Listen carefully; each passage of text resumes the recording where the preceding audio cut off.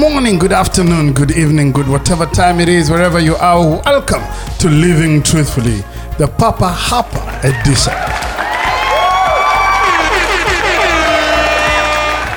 Yes, it is the Papa Hapa. It's okay, you can laugh. I was going to laugh or choke. The Papa Hapa edition. I will explain the Papa Hapa edition. First, tell me how you doing. Okwaje? Where are you and how's life treating you? How are you taking care of your mental health? That's important, man. You know, you've got to take care of your mental health. You've got to get out of the house a little bit, take a walk, have conversations with people that you love, people that love you. Be kind to yourself. Yeah. Or you do like me and run away. Run away. You're running and you're running and you're running away. You're running and you're running and you're running away. You're running and you're running and you're running away. You're running and you're running, but you can't run away from yourself. Can't run away from yourself. Can't run away from yourself. Anyway, so, ladies and gentlemen, mostly the gentlemen, thank you for being here, and I'm excited because, don't worry, there's like a dog in the background. If you get to hear it, you know, just you know I'm a dog lover, so just excuse us. I'm excited because I have with me a man I admire, a man who has been podcasting more than I have, longer than I have. He's got a fantastic podcast. We'll talk about it. It's called Nipe Story. This man is a creative. He's a writer. He has done everything you can think of. Radio. Just... That's a lot of everything. It's a lot of everything. It's like radio then. I was like, Actually, don't know everything. Where's your CV? Will send me your CV.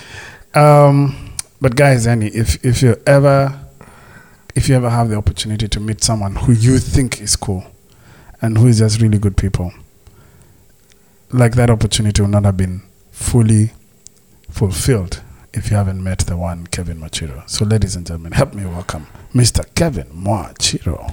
Makofi tafadhali. Asante, Yeah. Asante sana. Yeah, this is me flossing. Totally, totally. I'm really impressed, and also, bruh, I mean, just listening to the opening SIG tune, I'm like, I'm actually on your podcast. We are on my podcast, I'm bro. actually on your podcast. And I'm so privileged that you'd allow me to be, to interview you and to have a conversation with you, man. No, thank you for having me. I just, bro, just listening. When you played the jingle, I'm like, I remember your first episode. We do. Totally. I remember, and I was really happy. I remember I sent you a text. Like, Yes. Welcome to the world Of podcasting. Yeah. And now I'm here as a guest on your podcast. It's long overdue. Bram, and congratulations to you, and it's a pleasure to be here and to be hosted by you. So you guys are saying I'm hosting him, but really we are in his house in Kilifi. It's your show. You're hosting me. I'd be starving by now if it wasn't for you. But you've been such a gracious host. Thank you very much. Kevin Mwachiro. Asante. Let's talk about first the show. Tell me about Nipe Story and why you started doing that, because we started with it. Nipe Story is a storytelling podcast I started just over 3 years ago. Okay. It is it's audio versions or short story fiction stories from Kenya and also Africa. Majority of this, some people say I should just say Africa. I'm like, yeah, but a number of the stories are from Kenyan writers. I love stories. I love listening to stories. Yeah. I love the spoken word, more so prose, and I just really am into African fiction. I just think it's just phenomenal. And selfishly, I also like audio editing. So I really, and I like being in front of the microphone. you know, and Nipe Story gave me that opportunity to do go both, yeah. and to go back to something I really enjoyed. Nice. I'd missed the microphone, I'd missed audio editing. I went through a period where I was involved in other stuff, other work where I wasn't doing anything with sound and audio. So Nipe Story has given me the opportunity to go back to that. And I tell people I like creating.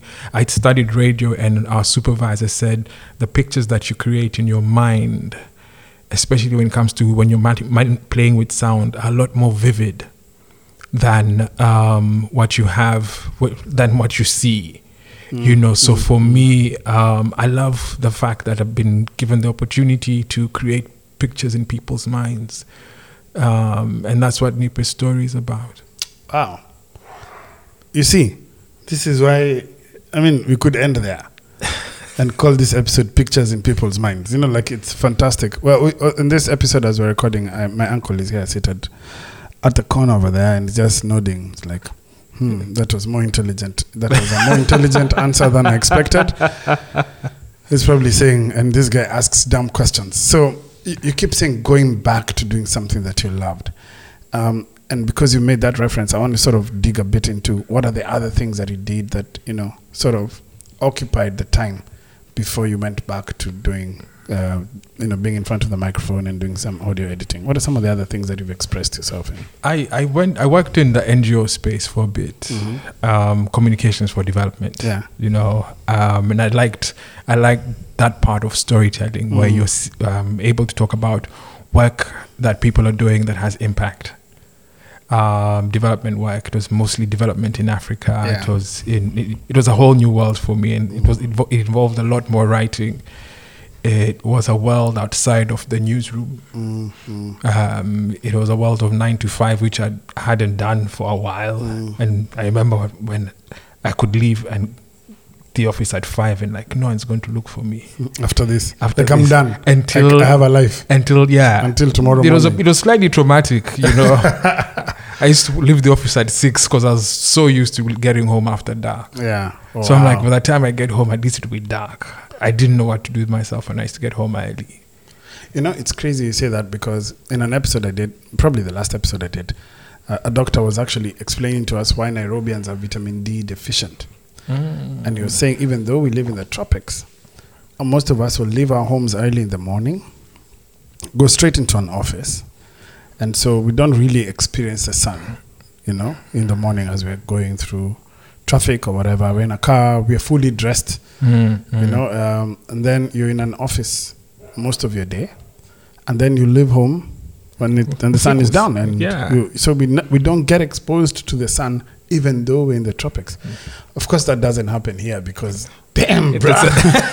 You guys, I've become darker since I moved. Oh, I mean, this being in the coast has been such a good experience. Just literally soaking in vitamin D. Yeah. But let's talk about your stints in radio. I mean, I just want to understand the breadth of... You saw the blank that I pulled, eh? I was about to say, you know, I know he's on the board of Amnesty, but... So let's talk about your stint in radio, like your creative spaces. What are some of the things you've enjoyed doing in your long career? How many years? 20-something years? Been working. I've actually been in radio now over 20 years, 21 years. It's my 21st year. I can't believe it. Someone else was interviewing me. He was shocked when I told him I've been in this industry for over 20 years. It's like, that's how he was 24. Wow, that's how long he's been alive. Yes. Yeah, he's wondering whether there was radio before he was born. Yeah. So, started off as an intern at Capital. Yeah, I think that's when I first met you. I think it was around Capital, because my first memory of you is actually at Londro. Yes, it was this. Yes, it was there. So I interned at Capital briefly, didn't get a job, and then Caroline, So it was that phase where Phil was already on his way out. He was going to, was it Libya or something? Phil country, left. He left. Phil and John left. Yeah. And then Caroline was also transitioning out, Caroline Mutoko. And she asked me, "What are you doing here?" You know, I'm like, I was getting work. I was meant to be presenting, Nini. And then she's like, there's this new station. There's this guy, they're looking for staff. Are you interested? I'm like, it's It's you a know, job, yeah. it's work. And I remember then Capital was such a cool space, and I think it still is. You When know, you get to the 19th floor and you're bruh, yeah, it was everything. yeah. I'm like, if this there's the one station I wanted to work. Like you could even just be happy hanging at the reception. Jose knew me. the guy, yeah. The number of times I dropped my CV, and you know, I hope I need to look for him. You know, but those ones, Sorry, which just one? reminded me. And the guy had a wonderful smile, Totally. great personality. Even when he's Totally. letting you down, Totally. you know, like you can't Yeah. pass this gate. It's like, no, I'm this sorry, door. no, I'm sorry, but just No, open that just- window and yeah, jump yeah. down 19 floors. You But know, with a smile, and you're it's like, it's so thank you, cool. Jose. Thank you, Jose, wherever you are. Yeah, If you ever bless listen to you. this podcast, Bless you're you. such a good heart. Yeah, you know, it was people like, there was that lady, Esther, I think she's named Esther, At the reception. the tea lady. Mm. And then there were a couple of, you know. So anyway, it was that, and then Caroline told me about the gig at Kiss. So got hired for that. So it was one of the first employees. So thank you, Caroline. Thank you, Patrick. Did that, and then went to Uganda. Worked in community radio in Uganda. Oh, nice. Uh-huh. In a small little town called Masindi. That was an interesting period of my life. Yeah, it was an interesting period. There's a lot of learning. I went with a Nairobi attitude that was quickly brought down. Oh. Mhm. Quickly. I was naive. I was young. Yeah. Yeah. When I look back, Uganda taught me things. What are some of the things you learned? I mean, just pick up one or two that you feel this is something I've carried all through my life from UG. Don't trust everybody. Oh, wow. That's a big one. Yeah, sometimes people read kindness in a bad way. Kindness. Some people read kindness as weakness. You know, and I was in a rural town. I didn't know very many people, and I was kind, and that got abused. Wow. But not everybody is that. It's just that scenario. Yeah. So by the time I left, I was bruised. I'm so sorry. C'est la vie, but it gave me an opportunity to look at life very differently. It gave me it gave me an opportunity to look at life very recently, you know, and we had that was one thing. But on the positive side, Uganda and the experience in Uganda made me more African. Oh, wow. Okay. And I appreciate Uganda for that, because we grew up only speaking English and Kiswahili at home, and mostly English. Yeah. So when I went to Uganda, I picked up the local language was Runyoro Rutoro, 4 R's. It was Runyoro Rutoro, I think. Anyway, it was 4 R's. So because I was working in a community station, I was almost forced to learn to listen to Runyoro Rutoro. So I keep on saying my third language that I learned was Runyoro Rutoro. Wow. So it was different, the small things, and I threw myself into it. They have a thing called pet names, Empako, you know, and I got an Empako. And there's a way you greet someone who has an Empako. There were 8 names. So you meet someone and say Empako Yao, they tell you their name, and it's a back and forth, and you're singing, and that's just the greeting. Wow. So Uganda made me more African in that sense. I was able to connect with something that I think was very dormant. And my guys in school used to laugh at me because I was bilingual. I'm like, you don't speak any other language? You're like, no. You know, so Uganda gave me that, and I go back to Uganda with warm feelings and a lot of gratitude. Well, I like Uganda for different reasons. But, you know, the food, I don't know what you guys are thinking. The food, the matoke, kitoke, the katogo, the Sauce. The sauce. The binyebwa, groundnut sauce, G-nut sauce. Yeah, the G-nut sauce. I didn't know it was called binyebwa. Binyebwa. Yeah, the G-nut sauce. Oh, that's good, Mazi. That's really good. You know. The pork on the streets. Muchomo, yes. Muchomo. You see, when I say that, outside of Nairobi, I mean, when I used to live there, the other place I was so comfortable in was Kampala. Yeah. I love Kampala. Man. It's the most beautiful city in East Africa. I just said that did you ever go on top of Kampala Hill? No, I never did. Okay, that would give me a perspective. Okay, I won't fight it. What? That it's the most beautiful city in East to me, Africa. to me, Yeah. Okay. city, Yes, city. City. The people though, so good. Okay. So. I mean, there was a lot of kindness I was shown in a way that coming from Nairobi, where Yes, people are yes, offering you yes. stuff like, what do you want? What do you want? Yeah. And that those who did want something. But you must remember, I was 28, 29. I'd come from KISS, biggest station at that time in the country. And then I'm going to this little station in Uganda. I'm like from Nairobi. And you're going to teach them things. Yeah. I was the production manager. Yeah. You know, I dressed differently. I was a lot lighter. But, people, they always call me Omujungu. Which, really? Yeah, It's which is Mzungu. Mzungu in Yeah. Runyoro. Or I'd go to the market, Omujungu. You know, they said I had an accent. But there was kindness. You know, when go to the market, some people would be kind and would give something. You go to the store and everyone knew your story. And back then, I don't think I was ready for a small town mentality, and it used to irritate me. It is a mentality, isn't it? Yeah. Like you actually have to switch from this city life to I thought I was having to dumb down things, but it's not really dumbed down. Like it's almost like I need to learn to listen. This is what I'm feeling right now, moving back to Shags. You know, like I feel, and I call it Shags because it's really where my dad is, but it's not really a rural town like we were talking about Yeah. earlier. But it's not a big town. It's not Nairobi. It's not a city, and I have to think through how some things are interpreted that would be normal in the city. So in the city, I'd give you instructions without greeting you. You know, and not because I don't want to greet, not because I don't acknowledge you.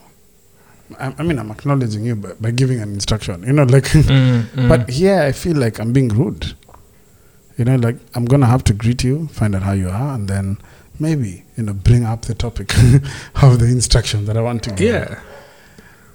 You don't go into things like here. Yeah. I mean, here I've learned as well. It's habari za asubuhi, hamjambo, and even habari za nyumbani, wako salama, nini. It's even with the staff who are around. Yeah. It's that. Ng'ombe wako aje? I'm not at that point yet, Okay. but yeah. But it's very interesting. When I was in Uganda, that used to bother me. I'm like, it got to a point like, hey, good morning, how are you? And then they'll tell me not fine. I'm like, shh. Now I have to listen. Yeah, I was not expecting that. But you get to learn that you're working with people. I wasn't ready to. I was 28, 29. So I wasn't ready. I didn't have I wasn't mentally ready to know that I was working with people. Now, yes, you realize everything I've done is about people. And you have to see people. I think to get by in this life, you have to see people. And that's what I've been learning, and I'm still learning. Wow. Okay, that's a good learning. I hope you all remember that you're working with people, and they're human, and they need to be acknowledged. And I think that's a learning for me that I'm having every day. How you doing? I'm good. Bro, it's 2021. How do you answer that? It's 2020B. Hey, it's 2020 plus one. It's like the election. 50 plus 1. Yeah, the way everyone's talking about the Olympic Games. Yeah. Is it Tokyo plus Tokyo, one? yeah. And they're saying I don't know Yeah. that it's 2020 plus one. So how you doing?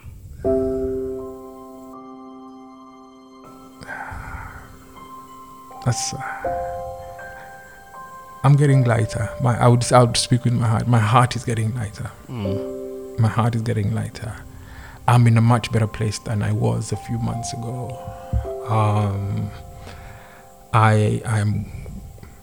I'm going through this. I'm going through it moment by moment. I tell people, moment by moment to get through the day. I'm going through moments to get through the day. Well, if you don't mind my asking, what have those months been? Those last few months that have been weighing on you? Like, what have they been? Heavy. They were heavy. Mm. They were heavy. You know, heavy. I'm trying to. Maybe I'm asking what was happening. I mean, yeah. I mean, it was. I moved house to where we are now, Yeah. and then soon I Beautiful home. that's Asante. Soon after that, turned 48 and got COVID. Well, you needed a gift, right? You know, I'm like, I got COVID, and then along the way, I lost a friend I'm sorry. to COVID. I'm sorry. Around that time. And there was a lot of grief happening or people falling sick at that time. It was people dying out of either people. And it was not just that, it was people being admitted into hospital or you knowing someone whose loved one has COVID or people who are sick for some. It wasn't COVID, but there was a lot of death that happened. So it was that. But COVID in itself was an interesting journey. Like, What is your COVID experience like? I tell people I would not wish it on my worst enemy, even that guy who owes me money. I don't want to wish COVID on you.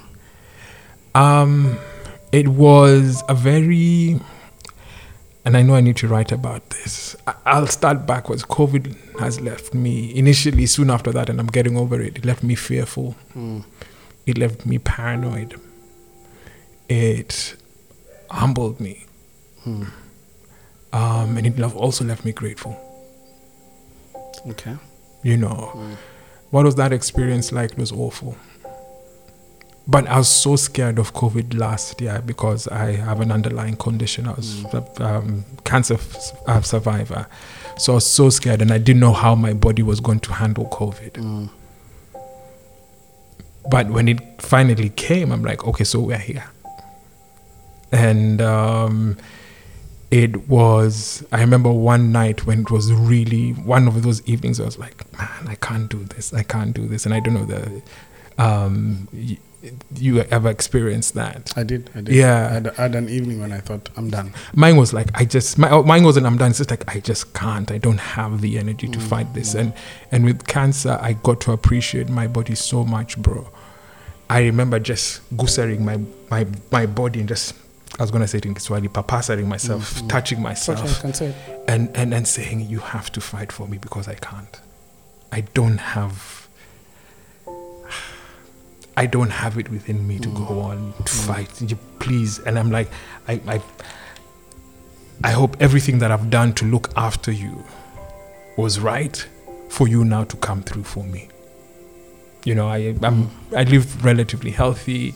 You know, I eat lots of fruit. You know, I exercise and stuff. So I'm like, I hope whatever I've done, I hope whatever I've done for you and I've looked after you. So please look after me, please, because I just don't have it. And that's what COVID, you don't know how this thing is going to go. And I was telling people, at least with cancer, you know the doctor's giving you medicine for this. You go for chemo, you go for radio, you go for, there's that. But with COVID, It's even the doctors are learning with you. exactly. Yeah. You know, you're like, I know someone who got diagnosed with it and they had a cough. They went to the doctor and he gave them a cough syrup and they're like, this is all. You can't be serious. And the guy's like, So you don't know how this beast is going to go. You really don't know. And then at that time when you hear people are being rushed to hospital because they can't breathe, you're like, is it me? What are you going to do to me next? You feel very vulnerable to the disease, you know. So for me, it was that. I felt very vulnerable because I didn't know what was going to do. You know, one time I'm sweating buckets, I went through, then 36 hours, I went through 10 liters of water because I was so dehydrated. Wow. I was dry. I tell people I was dry. Yeah, dry mouth. Dry, Yes, I got that as well. I'm like, I'm drinking water like nothing went through this mouth. And then you're drinking water and then you have to pee. Yeah. And then you want to sleep. And the distance between the loo and the bed is so far. You get this. One night I went to the loo like 967 times. And Did then you count? It was just, I was just constantly going. And then you're like, I have to drink water as well because I'm so dehydrated. You know, it was lost. One of the things was I lost my appetite. You know, a friend of mine came with food and stocked the fridge. And it's like, this is for a few days, a week. Next week I'll bring you, 3-4 days. I'll give you time to eat this. And then like, yeah. Thank you. Bruh. No food. That No food eating. stayed in there for a week. Wow. It would take me half an hour to go through Weetabix. 2 biscuits. I was like a kid. It was here. I'm just sitting here. And I started falling back on survival techniques that I picked up in India. Like, you have to eat. Food is your medicine. If you don't eat, you don't get better. Half an hour to go through Weetabix, bruh. I'm sorry, man. I'm just here, I'm sitting sorry. here. I'm like, and then I'm punching myself. Eat, bruh. Eat. You have to eat. I remember someone brought me maize, sweet corn. Man, I wrote that thing. Because it's like, I can eat, Yeah, when you finally can eat. Yeah. This was not, sorry, it was just that it was the one thing that I could eat. It was sweet corn, it was boiled sweet potatoes, it was just, and soup.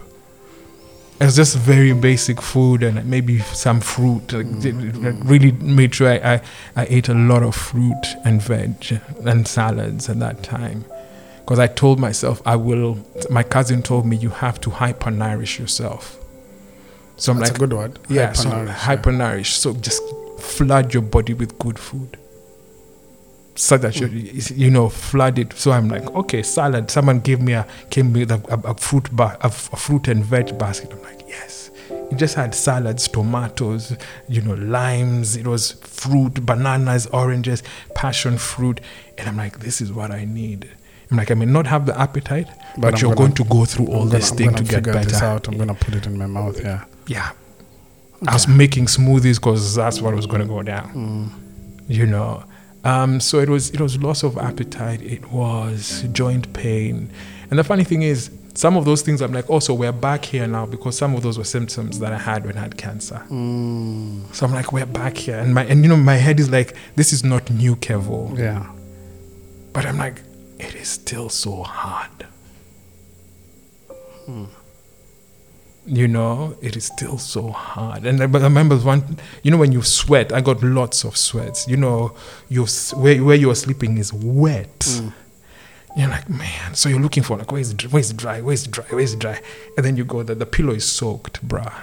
And like the other pillow is dry. So just roll over to that side, lala on that side until it's wet again. It's roll over, rest. Then lala, because rest. yes. And then when this side is wet, hope that side has dried for you to go back. And then you're turning the pillow because one side is wet. It was that, bruh. I'm sorry. That disease, man. I remember when I started feeling better, my cousin brought me some pilau. And it smelled good. And I wanted to eat it. And I knew I was getting better. And I cried. That switch. Bruh. That mental switch. I know it. Yeah. It was just one day. That day, I wanted to eat. Yeah. And I sat out there and I was in a very emotional state because I'm like, I'm getting better. I'd had diarrhea. That day I had a proper motion and I danced because I know I'm getting better. And if you don't know this, we need to protect our bodies from a lot of, we need to learn how to read our bodies. And when I had diarrhea, one of my friends like, get Imodium. I'm like, no. Because I won't know when I'm getting better. Yeah. Wow. So when I had can I say shit? When I had a proper shit, I'm like, I'm getting better. And your brain switches. Like, you've never been so happy to take a dump. You guy. You guy. I feel you. You can't tell everyone. I have just, I told people that they thought I was crazy. I'm like, bro, I've just had a proper shit. Yeah, and it feels good. And it feels good. Yeah. And I knew I was getting better.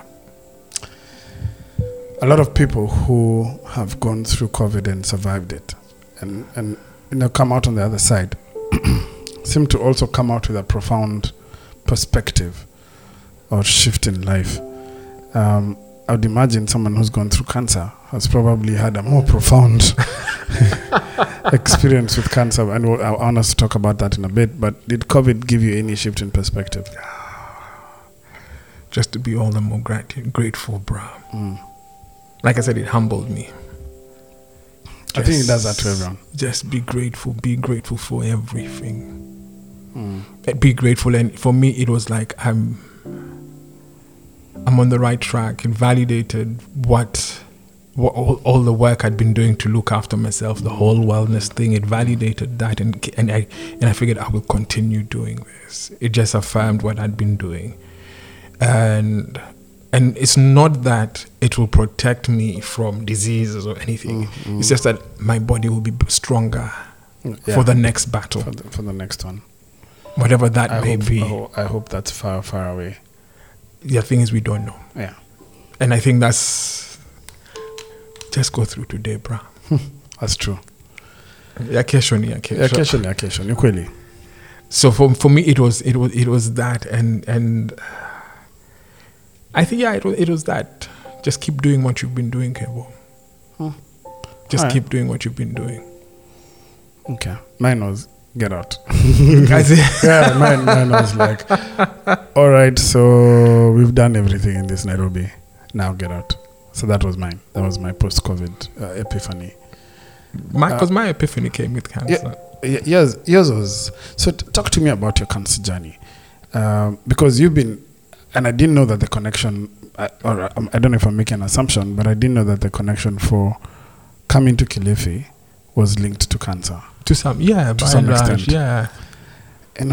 First, I'm so sorry. I don't even think I knew what you were going through as a friend. But talk to me about what cancer did you go through? When did you discover it? And now, first, are you free? Are you cancer free? Are you? I'm in remission. You're in remission. I'm in remission. Yes. Yeah. Yeah. Wow. The cancer I had was called multiple myeloma. It's a blood cancer that affects the plasma. Oh, okay. Got diagnosed in 2015, October. Went to India. I did chemo until June. Went to India for a stem cell transplant. I was in India for 7 weeks. Okay. And basically I've abbreviated the journey, but but it was that. That was it. Did chemo. Fortunately, didn't have to do radiotherapy. Yeah.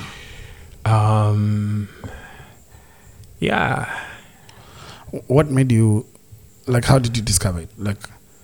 Were you feeling unwell? Did you go, the way I was sick and then I said maybe I should take a COVID test? What?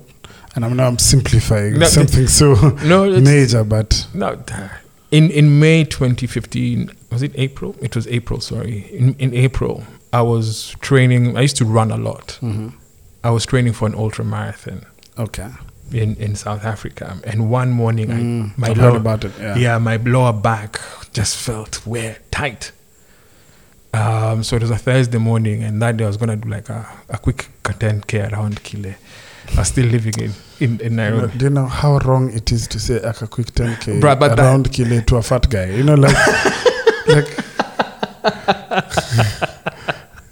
It's like saying I was just going to make a quick 10 million and saying it to a poor guy. This is wrong. But that was 2015. Bro. Okay. I was skinny and fit. Yeah, you're still skinny. Not so fit. Yeah. Go ahead. So I will not take offense to you. A quick 10K around Kile. It was that, and so that day I couldn't. I just felt there's something wrong. Anyway, this part is. I don't want to bore you with it. No. Tell us. I mean, and this is also about how we take care of our bodies and how we listen to our bodies, because that's exactly what it is. Yeah. So I went to a chiropractor that Thursday evening. No, Friday. Thursday. I went for a chiropractor that Thursday. I went Friday, and then I was like, "You guy, I have a plan in 6 weeks. I'm in South Africa. I'm going to run this ultra. Can I run by Saturday?" And he's like, yeah, he did whatever he did. Saturday, I was like, Sawa. Started my run. This was somewhere in Kile, and I remember getting to State House Road, and I'm like, something's wrong. And then I walked back to Kile, State House, Ring Road, Kile Leshwa. I had a long walk. Yeah. Along the way, I met a trainer who I really wanted to work with, and he's like, I will only work with you if you go for an X-ray. I'm like, okay, I'll go for the X-ray next week, and then I'll let you know, and then we can work together. My head was like, it was getting that. past this. Yeah. I'm like, I've 6 weeks and I've lost 1 week, So when I went to the hospital and thanked the doctor, one night I just went to MP Shah. There was this constantly niggling. So I went to MP Shah middle of the night, and the guy's like, no, let's not take an X-ray. Let's just do an MRI. They did the MRI and they found growths. They called them hemangiomas. They're like, it's not serious. You get these everyone has hemangiomas, I'm like, there's something wrong with my back. So I saw a number of specialists, and they all said the same thing. And I was at my fittest, I think, ever. And then one evening, it was a Thursday, which made me scared. This Thursday, it took me a long time to get over Thursday nights. Wow. Because that evening at the Saturday before that, I called a doctor friend of mine. He's like, something's wrong with my body and I don't quite understand. He's like, see a pain specialist at Aga Khan on Monday. I went to see him. The guy gave me lots of pain meds, looked at my back. He goosed. By then I was walking with a stick. Oh, wow. So he's like, this is it. Every 8 hours I had to take those painkillers. By the half hour after the 8, if I didn't take it, I was already in pain. So that Thursday night, I took my pills at around 11, and then I think 3:34, the pain kicked in again. And it kicked in so badly. I called my landlord. The son's like, bruh, Banti, come. I called one of my best friends, Raju, who lived in Westlands. I'm like, bro, I'm not in a good way. Please come. And that day, something told me, keep the door open. I didn't lock the door. And I remember I woke up to go and take a piss, but the toilet seemed so far.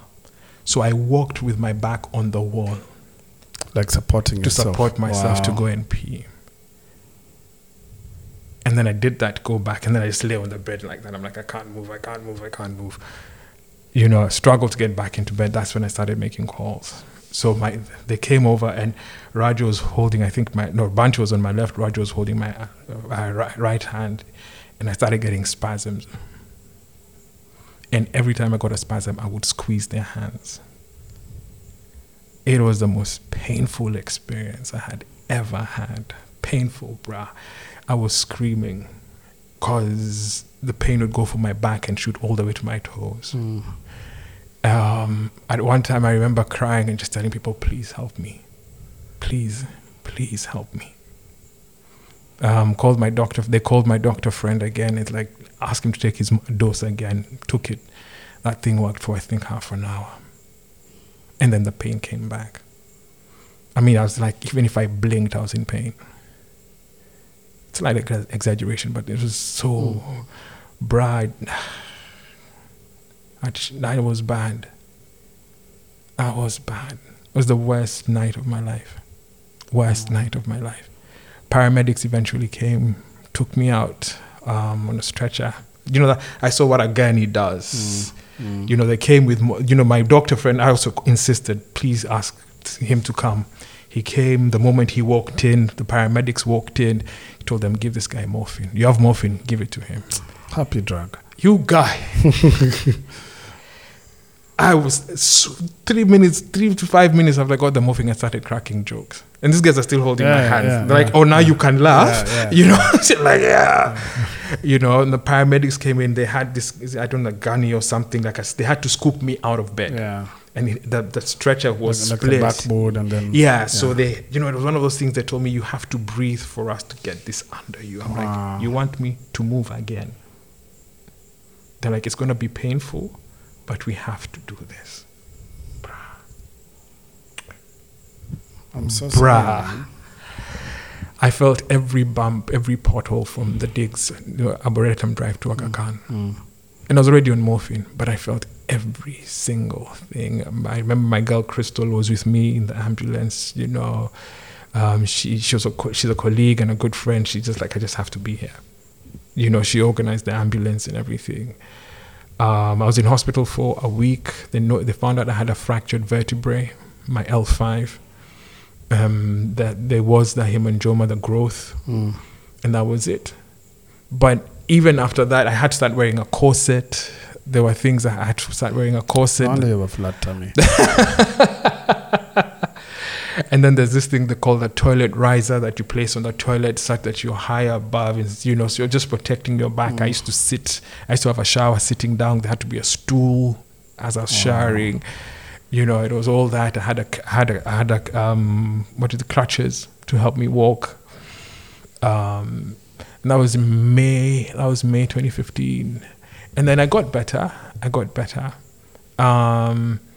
And then, you know, but something just told me my body wasn't right. And along the way, I remember getting a sharp pain in my shoulder blade, a really sharp pain, like someone was drilling into my shoulder blade. Wow. And then I asked a doctor friend of mine, bones don't take months to heal. But I just feel something's wrong, so I just go back to... I got another job along the way, traveled. And then so when I went for my review, I just told the doctor everything's like, this is in October now, let's just do new images.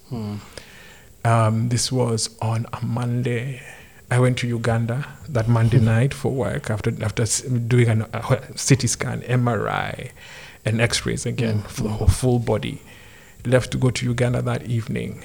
He called me on Wednesday and it's like, you need to come back to the hospital. I'm like, okay, but I'm in Uganda. See, come on Friday. He's like, no, you need to come back to the hospital today. Wow. So I'm like, what's up? I remember it's like, we found your bones haven't honored. That L5 it's gotten worse. And there are other fractures within your body. So I remember I was at this hotel. I asked the waiter, I went to the bar, I asked the waiter for a pen and paper. And I wrote down everything the doctor was telling me. And then just started this new job, and I remember like, shit, now I have to I'm still on probation. I'm telling them, I'm skipping this meeting, I'm going to the hospital. And I was told not to carry anything heavy. I'd stop wearing the corset, like wear your corset again and come straight to the hospital. Come back to Nairobi and come straight to the hospital. That was it. And he told me it was either one of two things. It was multiple myeloma or pulmonary TB. It was those two options. Went on to Google what is multiple myeloma. I'm like, oh. Told the family, this is it. I'm coming back to Nairobi, blah, blah, blah. Went into the hospital, walked in, and then like, yeah. And there was a series of tests after that. When I tested negative for pulmonary TB, I knew it was cancer. There was only one option, cancer. We had just buried one of my favorite aunt for breast cancer. And I'm like, now me.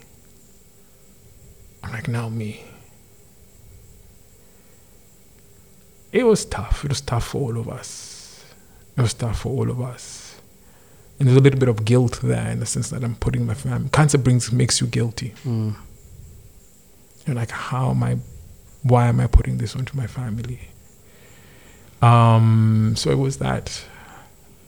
It was 2 weeks in the hospital. It was chemo. It was learning this thing and telling people. And it was a shock to people. Because you're the guy you used to see running in Kile. You know. The fit guy. Yeah. Fit people don't get cancer. It was that. They're like, if Kevo can get cancer, so what's the point?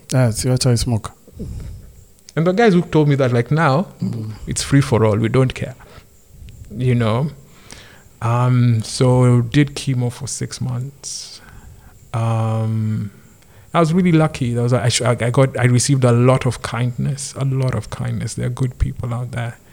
A lot of kindness. People would offer their cars and their drivers, because I don't drive, nor do I have a car. Like, if you need my driver, if you need to go shopping, if you need to do anything, just tell me. We'll make this available. What do you need? How do we support you? Really, really kind. So I'm really grateful to people who helped me during that period. Went to India for I mean, I was slowly getting my strength back. I was doing 2K runs. Was able to went back to exercising. I do enjoy exercising, so I was able to do some low level form of exercises. Did that. Went to India. Had a successful procedure. Came back to Kenya. But I came back. Cancer left me differently. By the time I came back to Kenya, I knew the rewiring had been done. I think got back in July, mid-July. By October, I knew I didn't want to work anymore. Like be employed. Yeah. Yeah. You know, I went to see my family in the States because I hadn't seen them since I'd got diagnosed. My mom and my brother are there. By the time I was leaving, I told my boss, I can't be here. Something had changed. And I realized your body can tell you when there's stress. And I'm like, this is, I was in charge of the comms department. It's a lot of pressure, you know, and when my body was, there are days, I remember one time we'd had meetings the whole day. I just told guys, I've gone home to sleep. And I don't care what you think. I'm tired. My body's in pain. I'm going home to sleep. And I slept and I woke up and I was better. I'm like, no, I'm not going to die because of Jobo. No. And you know, it's funny you say that because we've put work, somehow maybe you might have forgotten this after living 3 years, employment free, probably longer, but I mean, being away from the corporate lifestyle that Nairobi is. It's crazy how even when I came here and I said I want to rest for just a couple of weeks first and unwind and figure out my next move, people are like, but what are you going to do? You know, like we're defined by work. Have you ever been unemployed in Nairobi, bro? Well, I am. As in Bilas, where people meet you. This is Kevin of... this is just Kevin. Yeah, and then just Kevin is never enough. And it happened. You know, it's that where people can't tie you to anything. Yeah, and it's you even feel inadequate for being yourself. But it's also very freeing when you finally come around to it. When you're like, which is what we are. I am just Kevin. Yeah, you don't feel inadequate by just being yourself. And what do you do? When I'm like, I'm unemployed. You also, where are you now? I'm Sinakazi. Oh. When you freelancer? No, that's one time I was like, Sinakazi. Oh. You know, some people don't know how to deal someone with responded to me, when you freelancer. You know, they defined it for me. You know, like, I'm unemployed. When you freelancer. Yeah. I'm like, what is a freelancer? You know. Yeah. You know, so it's so I almost took it. But the freelance. You know, I came back saying, I just can't do this anymore. You go through an experience like that, like you're saying, it changes your life, it changes your perspective. So I guess the question I want to ask you today is, who's Kevin today? Who's Kevo today? What are the things that define you now? Something that cancer taught me. Yeah. And I carry this with me now. We only have this life, bruh. This life. And that's when I figured, what are the things I've wanted to do? Right. And then there are pension schemes that they're like, if I did all the maths, I'm like, this is the most money I have ever had. And that rainy day is now. It has come. It has come. This is what we call rain. This is this is that rainy this day is the day I was saving for. Exactly. Yeah. And it gave me the opportunity to. I'd never thought I'd never thought I'd work for myself. And now that I live in Kilifi, I never thought I'd live outside Nairobi. Nairobi was everything. It had been good to you. Kabisa. You know. So I worked. I freelancer for 2017 in Nairobi, and it was freeing. And it's made cancer opened my eyes, and I'm grateful for cancer for what it has shown me. It has it gave me my voice, and I tell people that it gave me my voice. It gave me my voice in the sense that I did a lot of therapy. And I started embracing who I was. And I was not ashamed of who I was. I was able to face my demons. Even looking at my role within the family setup and how I interact with my family and how I interact with my friends.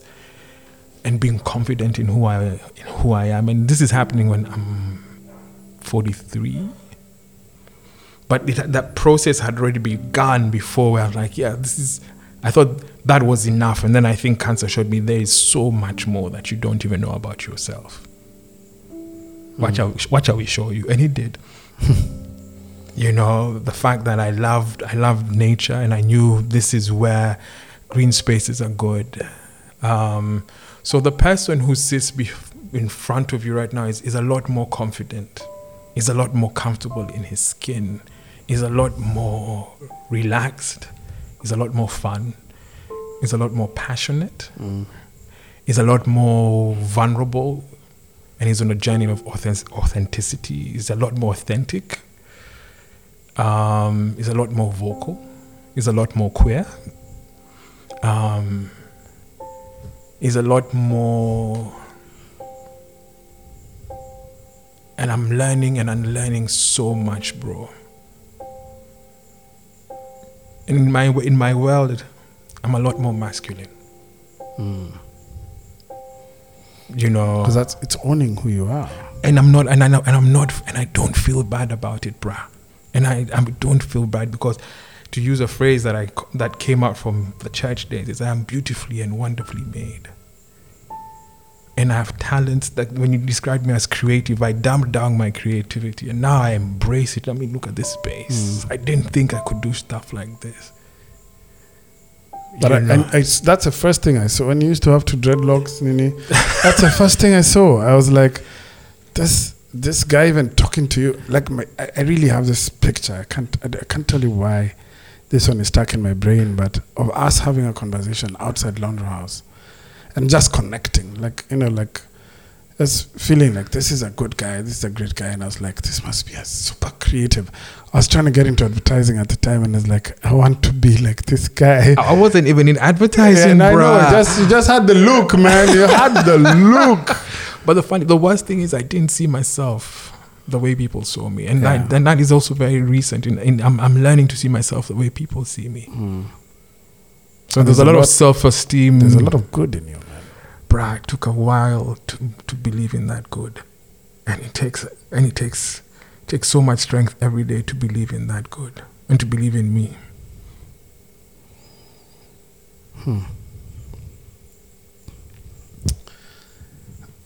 I have a selfish question. I'm just making a transition to a small town, or at least to a smaller town from Nairobi, and I'm 2.5 weeks in. You've been here 3 years. I think I finally come around to agreeing that I've made the right decision. Because, dude, between decision making and execution, it took me a week. I didn't have time to think about it. I didn't have time to think and plan and procrastinate and then come back to it. And then, like, between decision and execution, the week I called you, it was literally a week, and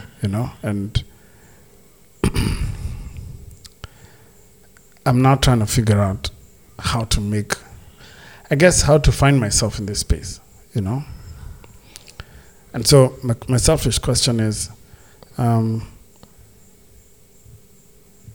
first, if you're still in Nairobi, I'm sorry. But please, if you can, just get out. You'll be surprised at how it is out here. Wherever it is you go. I have friends in Nanyuki, in Naivasha. Guys have gone to Kericho. And guys are considering Eldoret. And they're enjoying it. But what's the one thing you tell me I need to do here? Like, I need to do in a small town experience. Like, as I manage this transition. What's the one thing you'd say, here's what I've learned from my last 3 years? Also, I want to know, how did your post-cancer experience influence the transition? When I came back, I was one doctor said I was in partial remission, one doctor said I was in remission, and every time I did my bloods and my blood work, the results, there's one particular reading that would be in bold. And I'm like, but I'm doing everything Why is this thing still in bold? What was it reading? It was just slightly above normal. So Okay. anything above normal, outside yeah. whether it's higher or lower, they'd print it in bold. The results would be in bold. And like me, I just want everything to be in the same font size. Yeah. You know? So you bought a money printer. You're still trying. All day long. It was that, and that irritated me. I put a lot of pressure on myself. I'm like, this thing has to be sour. And then because I don't drive, Why don't you drive by there? This is curious. Nairobi, the traffic, bro. Yeah. And Nairobi is, if anything, from one point to that other, is between 30 to 45 minutes by foot. I've walked from Dagoretti to Kile. And it was such a good walk.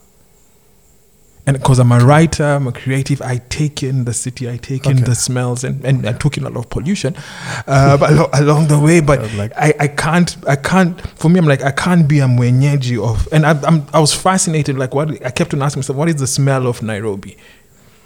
You know, what is but I couldn't say I'm a writer. I couldn't say I live in Nairobi without knowing what Nairobi feels like on the ground. And I just found it a lot faster getting by most times, especially during traffic. On foot. I remember there's one time when and it happened a number of times when I was working at the BBC. We were on Kijabe Street. I was living at State House Crescent. We walked out, Longonot, Kijabe Street was like this. We got into a taxi. We took 20 minutes from Kijabe Street to the Norfolk. Me and my pal, like, let's get out. Yeah. See, people are walking. Yeah, we're home in 20 minutes. And I remember there's one time we went back soon after campus. I was stuck in town. It had rained buckets. I walked from Kencom to Kile. And I got home before the folks who had been in traffic for 3 hours. So it was things like that. I'm like, even if I walk, I will get there faster. And I just find, when I'm using a taxi, I get road rage as a passenger. That's special. But yeah. And I realized, and one of those things, why am I angry? I'm not even driving this thing, but I'm angry. Yeah. Nah. Okay. So, which is why I don't drive. Yeah. There are times I wish I did, but people can be vicious. There's one guy who told me, Kevo, you are still walking. And he's like, I've never seen you in a car. With pity in your eyes, in their eyes. Me, I'm like, bruh. You're doing the right thing. You're walking. I can walk I could walk, and I knew it's 35 minutes from West T to the digs. And I know I'll be home in 35 minutes. But even thugs now, once they know you're the walker, they leave you alone. They look for the other guys. Yeah. The newbies like us. So it was that's why. So the thing that post cancer, I started feeling post India and in that period, the city started irritating me. I just found it a very toxic space. And I started going out of Nairobi every month. Even if it was a day trip to Limuru, coming to Costo, going to Thika, going to Nyeri. I just started every month. I would just get out of the city, going to Kisumu. And my therapist used to say, every time I got back into the city, there was a lot more clarity. I was a lot more confident. I seemed happier. So when I told her, and towards the end of it, it was Kisumu or Kilifi, and I realized I need to be by water. And when I came to Kilifi, my soul was at peace. And like, this is where I want to be. Dude, when I came to Kilifi, I almost moved here today. Just now, this is excellent. And I was determined to give my body, to make sure I was going to get better. I was determined. I'm like, if I have to be outside the city, it'll be that. And then I also wanted to. There was an idea. There's a book idea. 3 years on, it still hasn't happened. But I wanted to do research around a book, and the book is based here in the coast in Mombasa, and it was cheaper getting a matatu than coming down from Nairobi and back and forth. So I'm like, sure.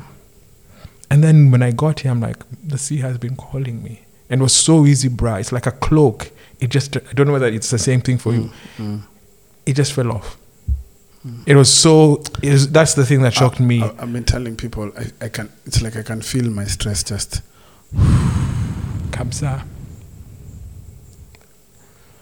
it's and I think that's the most important thing, and quality of life. And as a freelancer, I'm so sorry. you know, as a Shouldn't have brought it freelancer, up.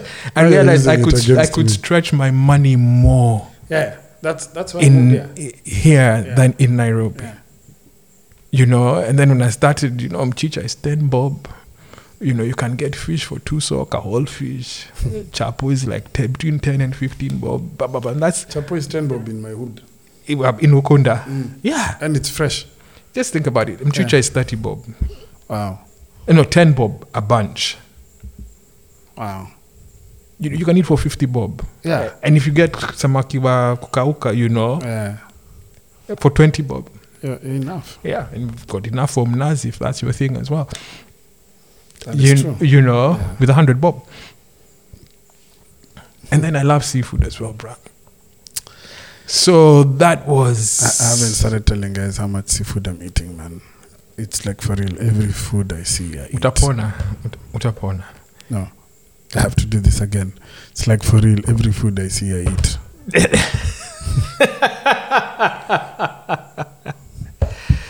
There you go. Amen to that. Going back to your question. Yeah, my piece of advice, man. One of the things I've learned is learn what your enough is. What is enough for money? Oh, amen to that. Learn what your enough is. I've been having this conversation of late. Like this is the first thing it's the first time in my life I've thought, don't just accumulate.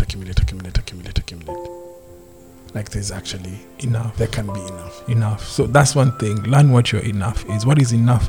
How many t-shirts do you need? How many? You know, it's things like that. You know, where I think I live a lot more sensibly, and I will. This is advice I was given as well. Enjoy listening to the waves.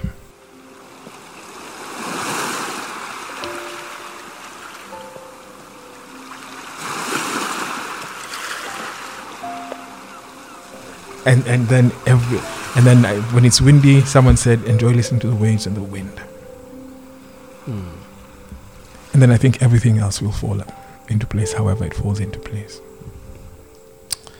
I agree with that, man. So, back to my question. How are you today? I'm better, and this has been very, very therapeutic for me. Thank you. Oh, welcome, man. This has been very, very therapeutic for me. Thank you I'm for better. sharing. I feel lighter. I feel hopeful. That's a good thing, bro. I feel hopeful. So, I want guys to get to Nipe's story, man. People need to catch up with your last 60. How many episodes? I think we're at 60, maybe 63 or 64, I think. All right. So, tell guys where they can find your podcast. You can find Nipe's story on wherever you choose to get your podcast from, whatever platform. Mm-hmm. But also, if you're not into that space, we're on SoundCloud. Nice. And also, we have happened to, just like you, bro, we're on Nation Audio. Yeah. Oh, yeah. That's true. Hey, big up. Yeah. Hey, guys, go to the Nation Audio. It's a website, right? Yeah. And So then you thank can listen to that. Yeah, Sorry, they haven't given me the details. Was it, bro? Thank you, AfriPods, as well. Yeah, AfriPods. Thank you, Radhoni. You've been awesome on doing this. I have a question for you, man. Yeah. Are you gonna write something we can read soon? I want to write. Just writing for people who are paying you. I want to write about this COVID experience. Okay. I want to write that. I also want to write about my experience as a queer man and looking at masculinity and how that happens between being African and being queer. Because that's another thing. When you ask me who am I, I'm a proud queer man, a proud African queer man. So I want to hold you to that. When can we read that? Soon. Give me a date, bruh. I mean, I'm listening to the waves. All right. I don't know what you're listening to. We're listening to the waves. Kevin Mochiro, thanks, man. Thank you, man. I appreciate your time, your candor, your honesty. And I wish you good health, long life, and may you prosper. Nashukuru pia nawe pia.